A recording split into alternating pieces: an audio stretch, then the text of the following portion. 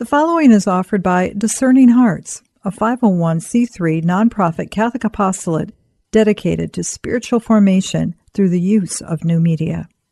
To download this selection, or to browse hundreds of other programs, or to contribute to our mission with a charitable donation which is fully tax deductible, visit our website at discerninghearts.com.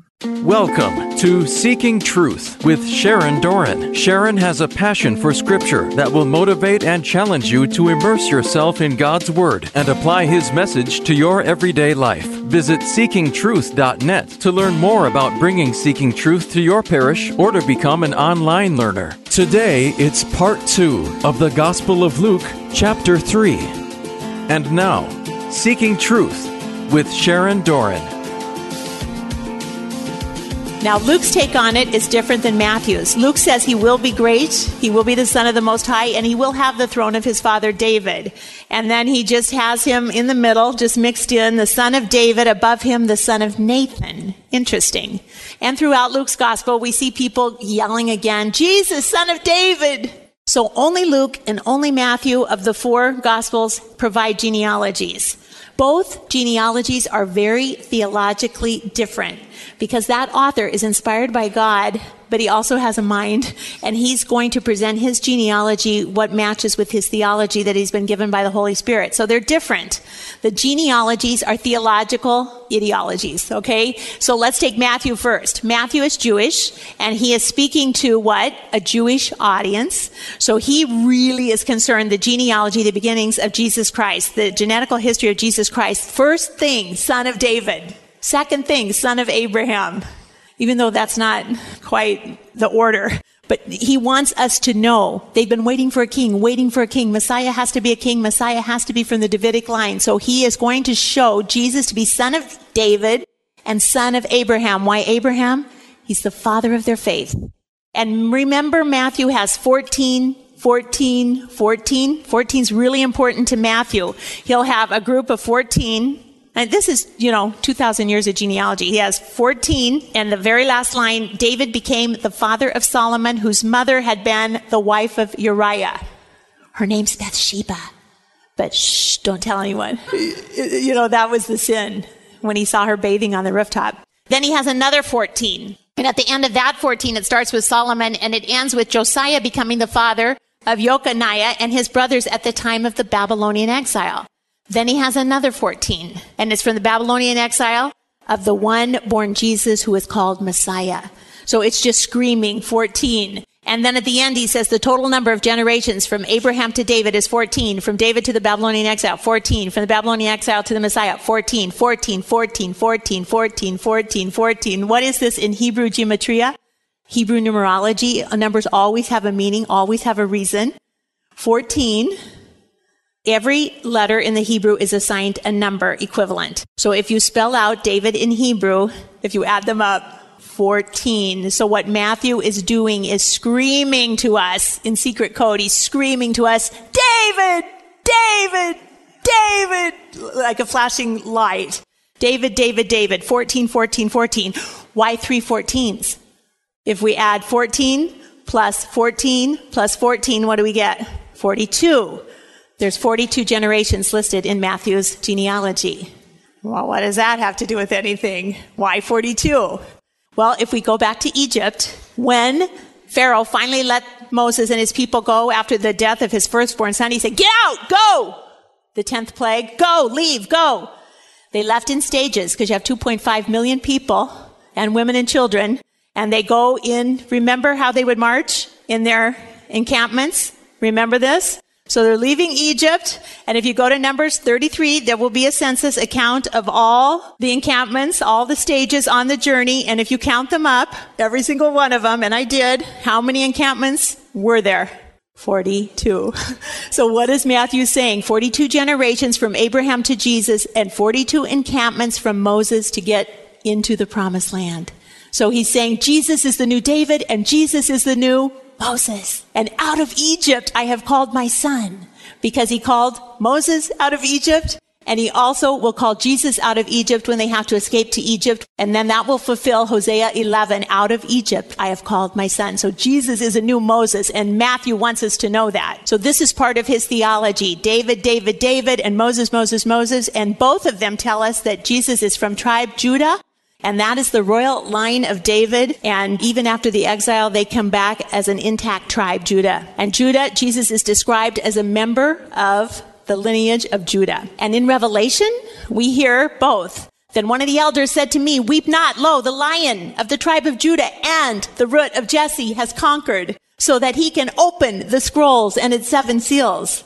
So it always was believed by the Jews that Messiah, the Jewish Messiah, will come from the Davidic royal line. It's the Lord's promise that he would have an everlasting throne, and it would be one of David's own offspring from his own loin. It's in 2 Samuel 7. He tells it to David, and that's the exact message Gabriel gave to Mary. Also, we studied Isaiah last year, and he predicts it too, that upon the throne of David and over his kingdom, this time forth and forevermore. Messiah is going to come from the line of David. Jeremiah knew it also. I'm going to cause a righteous branch to spring forth for David. In those days, Judah is going to be saved. Jerusalem will dwell securely. David shall never lack a man to sit on the throne of the house of Israel. It's a forever kingdom. And in the Psalms, I will not lie down to David. His line shall endure forever, his throne, as long as the sun is before me. So David, David, David. Now, the other Luke has a little different story, because Matthew is writing for a Jewish audience. Remember, Luke, he is from Syria, Antioch. He's a Gentile. He's Greek. He's a Hellenistic Jew at the best, a convert. He's writing to a more universal audience. And so he will have David in there mentioned. He'll have Abraham. You'll recognize a lot of the names. But then he's going to have Shem and Noah and Lamech and Methuselah, the oldest man in the Bible. That's always on jeopardy. And the son of Enoch. And Enoch went up and was taken. And he has Seth and Adam and the Son of God. So he goes all the way back to Adam. Not just to Abraham, the father of the Jewish faith. He's going to go all the way back to the father of humanity. And Adam, the first man of the first creation. So it's more a universal approach. He goes way back to Seth, because Cain killed Abel, and Cain is banished east of the land of Eden. Abel's dead. And when they have Seth turns back to the Lord. And so this is the Messiah's line, from Seth. And then Adam, all the way back. Matthew only goes as far back as Abraham, the father of the Jewish faith, but Luke goes all the way back to Adam. And then Luke's going to take us right into the temptation of Jesus, the new Adam, next week. The old Adam didn't resist the temptation. What's the new Adam going to do? You'll have to come back next week. But it's Jesus, right? All along, in their mind's eye, in God's mind's eye before the beginning of the world, Jesus was always going to be the new Adam. Oh, happy fault of Adam that won for us so great a Savior. Okay, now, the other cool thing about Luke's genealogy is it has 77 generations. How many did Matthew's have? 42. Luke has 77. Why, isn't this the same guy? I mean, isn't this the same genealogy? Why is this? So if you list Luke's out, Jesus, Yeshua, is number 77. Now, numbers are important. Luke has 77, and Jesus Christ, the Messiah, is number 77. What would that mean? 7 sevens? Seven's a good number, right? 7 sevens, perfection. In biblical numerology, 77s is the fullest extension of 7 that we see in the Bible, 77s. And we've already had it once in Luke, if you recall. 77s, 70 times 7, or 490 years. What was that? That was when Gabriel came to Zechariah in the temple and said, I am Gabriel. And when was the last time we had ever heard from Gabriel? In Daniel 9. When he said 70 of sevens. And it's from Leviticus 26. If you don't obey me, then I'm going to punish you 7 times more. He had already punished them 70 years in exile, but they hadn't changed their hearts. So 7 times more than 70, 490 years until Messiah comes. So that's the last time they'd seen Gabriel. It's going to be another 490 years. Fast forward up. The 490 years are up. And what was that for? To finish the transgression, to make an end of sin, to make reconciliation for iniquity, and to bring in everlasting righteousness. That's going to happen now. And that's why Luke has 77 for Jesus. We were told in the Old Testament in Genesis that Cain is avenged sevenfold. Truly, Lamech, 77-fold.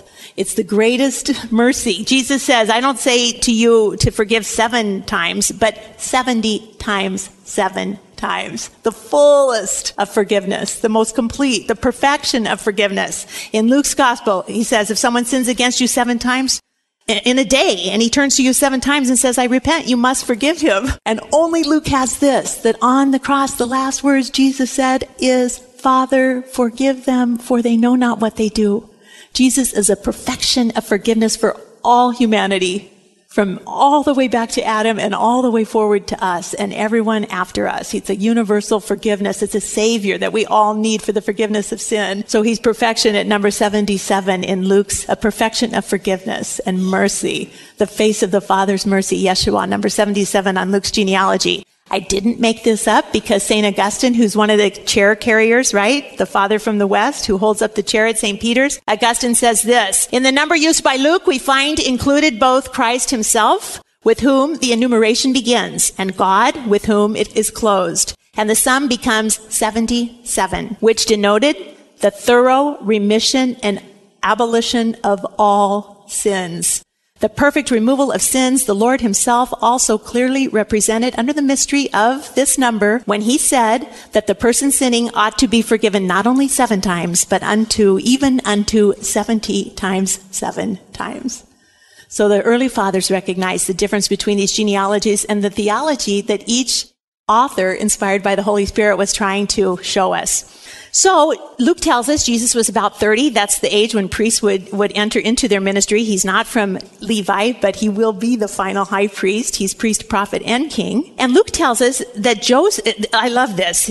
Jesus began his ministry when he was about 30 years of age, being the son, as was supposed, of Joseph, the son of Heli.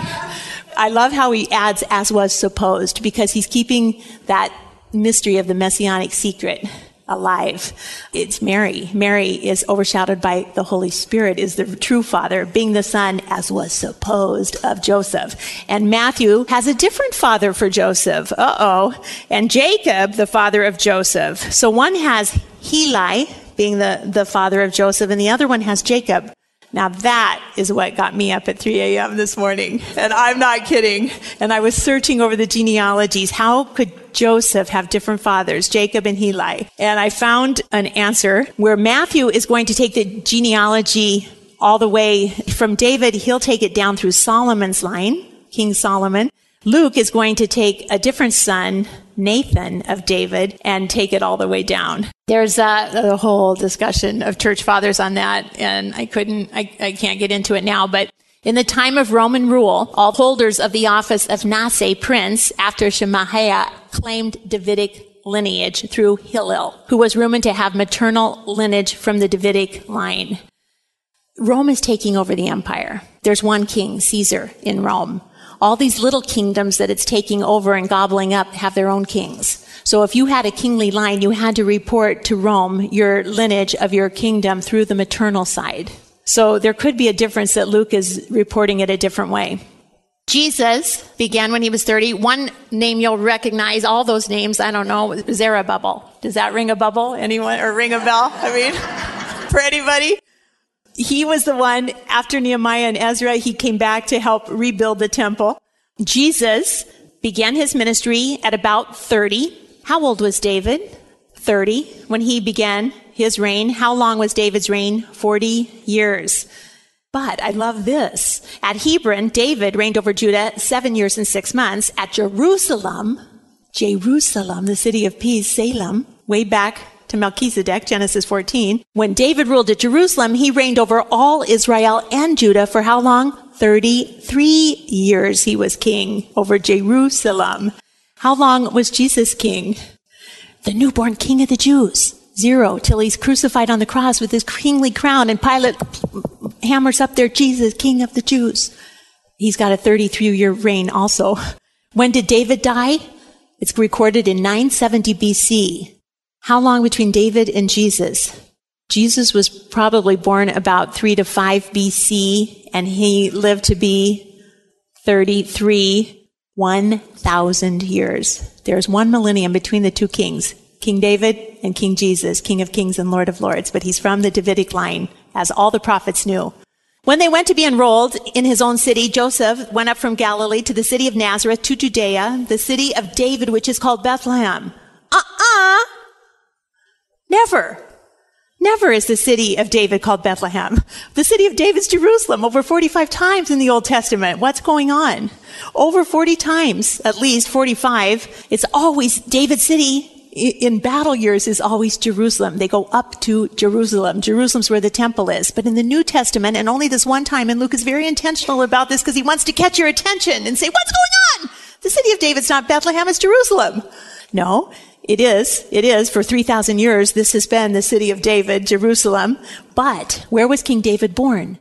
Bethlehem. It's a little podunk city 6 miles outside of Jerusalem where all the shepherds live because David was a shepherd. And what do they need sheep for?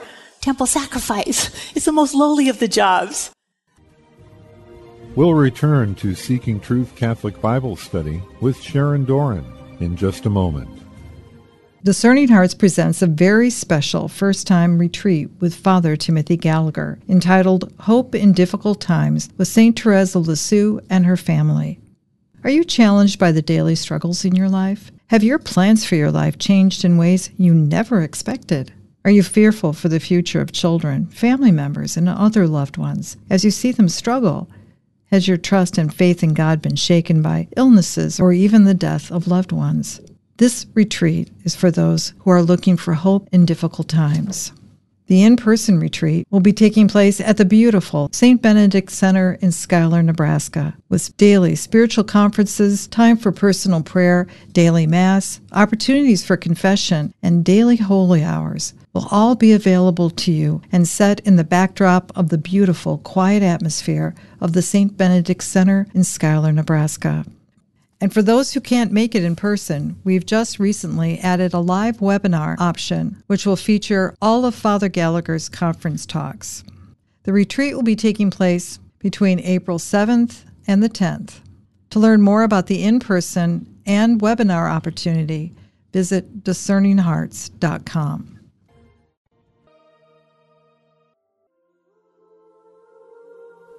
The Memorare.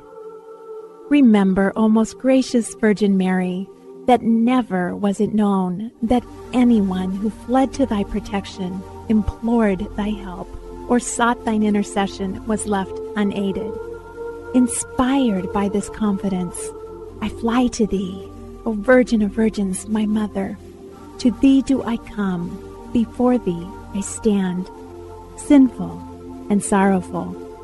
O Mother of the Word incarnate, despise not my petitions, but in thy mercy hear and answer me. Amen.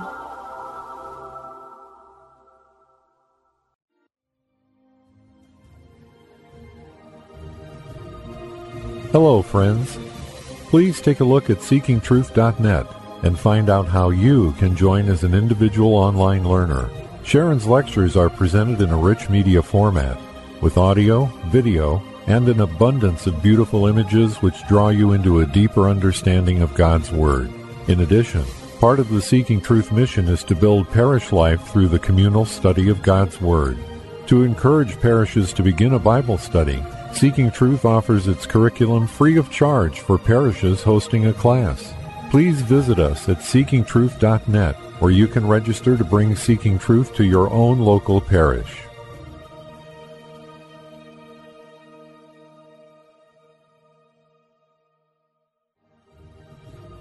We now return to Seeking Truth Catholic Bible Study with Sharon Doran.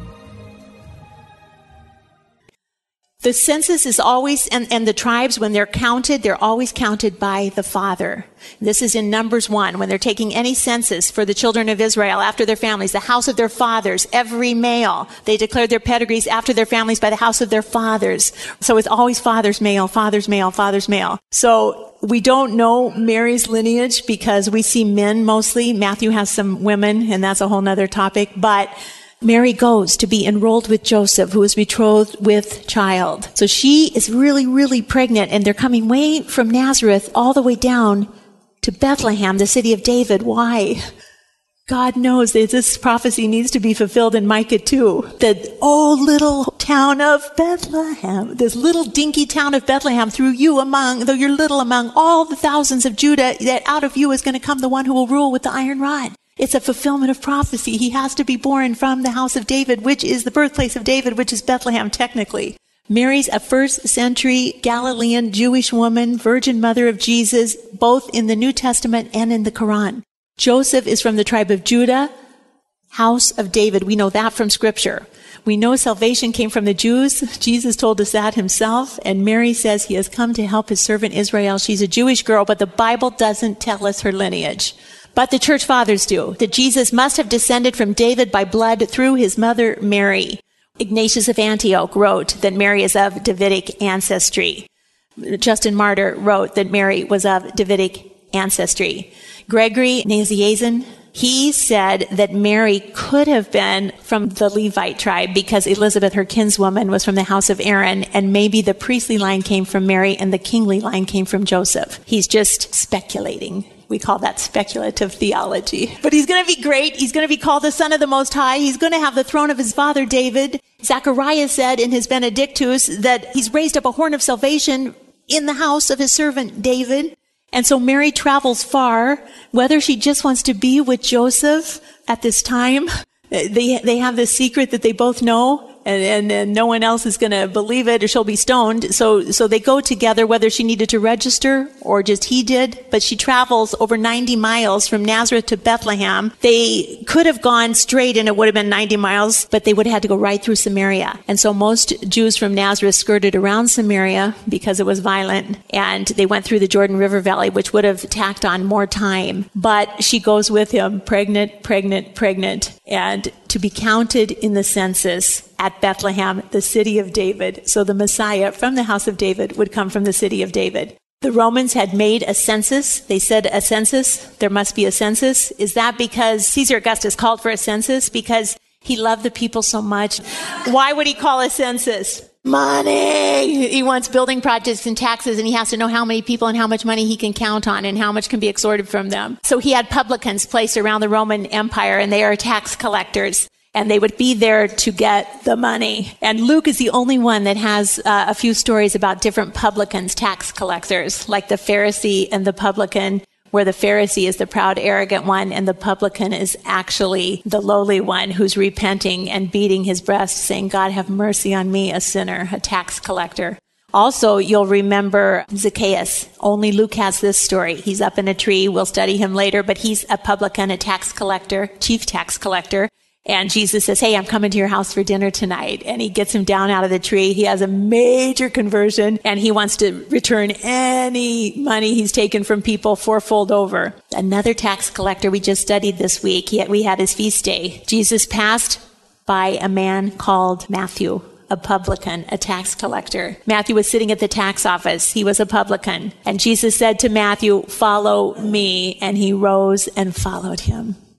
Last thing here is the character of John the Baptist in this chapter. The word of God came to John, the son of Zechariah, in the wilderness. And he went into the region about the Jordan, baptizing and preaching the repentance for forgiveness of sin. Now, Luke will give us a straight up fulfillment from Isaiah. Luke says it's written by Isaiah that there's going to be a voice crying out in the wilderness. This is him. Make straight the path of the Lord. He's the forerunner of the Messiah. He's the one out in the wilderness preparing the way of the Lord. Make straight the paths. And the tax collectors are having metanoia. They're coming to him. They want to be baptized. Teacher, what shall we do? And he says, collect no more than is appointed you. The soldiers say, what shall we do? Rob no one else. Don't do any violence, false accusations. Be content with your wages. Crowds and crowds and crowds of people are coming out to the middle of nowhere. In the middle, he's getting quite a big following. Finally, the Pharisees go out there to see what in the heck is going on out in the desert. And he therefore said to the multitudes that came out to be baptized, you brood of vipers, who warned you to flee from the wrath to come? Bear fruit that befit repentance. Do not begin to say to yourselves, we have Abraham as our father. For I tell you, God is able to raise from these stones children of Abraham. That would be like us saying, oh, we're Catholic, we're good. God is able to raise up from these stones, Catholics, We got to do something. We can't just claim the covenant. We got to live the covenant and do the covenant and bear fruit, good fruit, fruit that'll last, eternal fruit. Even now, says John, the axe is laid to the root of trees. Every tree, therefore, that does not bear good fruit is cut down and what? Thrown into the fire of Gehenna for burning.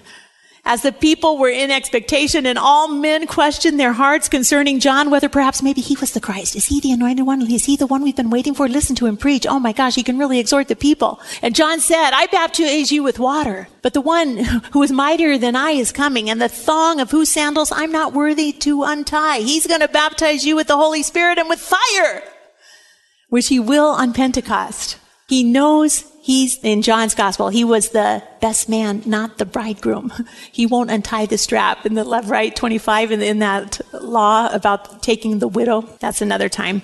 They go to Paul. Paul and Luke are traveling together in Acts. They go to Ephesus, and they notice as they're coming through Ephesus, they found some disciples, and they said, did you receive the Holy Spirit when you believed? And they said, no, we've never heard anything about a Holy Spirit. What's that about? And they said, well, into what were you baptized, said Paul. And they said, into John's baptism. And Paul said, oh, John baptized a baptism of repentance. But you got to be baptized into the Trinity, into the Father, the Son, and the Holy Spirit. It's a Trinitarian baptism in the name of Jesus. So Paul rebaptized them, and the Holy Spirit came upon them. And so the baptism of John was different from the baptism of Jesus. Jesus is going to baptize people with Holy Spirit and fire into the Trinity. That's what we lost. What did we get banished from? The Trinity in the garden. They were all there, and the door was shut. We got to get back to the Trinity, and baptism is the start of that, because you're baptized into the Trinity, into the Father and the Son and the Holy Spirit. And they were all there that day. In the Jordan River, Jesus in bodily form, the Son of God, is in the water, the river of life, and the Holy Spirit comes down in bodily form. Luke is the only one that says in bodily form. The Holy Spirit was in a dove. You could see it. And the heavens opened, and the audio voice of God the Father was heard. They didn't see God face to face, because the gateway's not open back yet, but they heard God. So the Trinity's coming back. The Trinity's coming back by baptism. And it's a theophany in the Bible, and they're all three there. He's the new tree of life. The Spirit is the river of life. God the Father, his voice is right there. The voice of the Father saying, this is my Son with whom I am well pleased. He's in bodily form. The Holy Spirit's in bodily form. That's called the theophany. When the whole Trinity lines up like that in the Bible, it hardly ever happens. It happens here tonight. It's a theophany. God the Father, God the Holy Spirit, God the Son. The Trinity is back. The Trinity is back just like it was in the garden. This is the beginning. This is the gateway. Jesus is the way back to the Father. He has to do all the work first. All the people were baptized. Jesus also had been baptized, and he was praying, and the heaven was opened, and the Holy Spirit descended upon him in a bodily form as a dove. The voice came from heaven, thou art my beloved Son, with whom I am well pleased. And John knows now. When John audibly heard that voice right there by Jesus, he knew, my job's done. I must decrease and he must increase. He came to prepare the way. He came to be the voice in the desert, and that voice is going to be by Herod. And that's okay. He's done his job. He's glorified the Father by the job he was supposed to do, the forerunner to the apostle. He was sent to prepare the way. He did his job well. It was his life's purpose that he could glorify God the Father. That's what he was made for, to be the mouthpiece, to announce the way. I love John. This is how he could best glorify the Father, to do the job the Father asked him to do. It's the same with every single one of us. The way we can best glorify God is do the job God called you to do. You must know your spiritual fruit. You must know the gift of the Holy Spirit, the fruit in your life: peace, love, joy, patience. Those are all fruits of the Spirit. They're eternal fruits. They live in you. We glorify God when we use them and give them back for his kingdom's glory. Last thing, Jesus in John, the climax of John's gospel, Jesus says, now my soul is troubled. What shall I say? Father, save me from this hour? For it's for this purpose that I have come, for this hour. Father, why? To glorify your name. Jesus is going to do his job, do it perfectly with perfect obedience, and that's going to glorify the Father. And a voice came from heaven then too. I have glorified it, and I will glorify it again. And the crowd that was standing there heard it, and they said it sounded like thunder. Others said it's an angel that's spoken to him. And Jesus said, the voice has come for your sake, not mine. Now is the judgment of this world. Now will the ruler of this world be cast out. Who's that? Who's the ruler of this world? Satan. He will be cast out. And when I am lifted from the earth, I will draw all people to myself. When I am lifted from the earth, I will draw all people to myself. He's still being lifted from the earth and drawing all people to himself in his true presence in the Eucharist, the bread of the presence. And it glorifies the Father. And every time we're at Mass, this is the climax of the Mass. And the Father continues to be glorified through him, with him, and in him, in the unity of the Holy Spirit. All glory and honor are yours, Almighty Father. We're there to glorify the Father through the Son by the power of the Spirit. And we too should glorify God with our lives. Let's pray. Lord Jesus, we praise and thank you for this powerful message tonight. We thank you for John, the voice that cried out in the desert, prepare ye the way of the Lord, that wanted us to repent and have forgiveness, to open our hearts up to you so we'd have fertile heart soil when the word strikes our heart. Thank you. Thank you, Father. Thank you for Luke. Thank you for Matthew. Thank you for the way the Holy Spirit inspired them to write. And Jesus, thank you that you went under baptism to show us that we could see the Trinity again. There's a glimpse of the Trinity again. There's a way to get back to the heart of the Trinity again. When we die, you're going to open the gate, and this is just the foretaste. So we praise and thank you. Glory be to the Father, and to the Son, and to the Holy Spirit, as it was in the beginning, is now, and never shall be, world without end. Amen. In the name of the Father, and the Son, and the Holy Spirit. Amen. Thank you, Lord.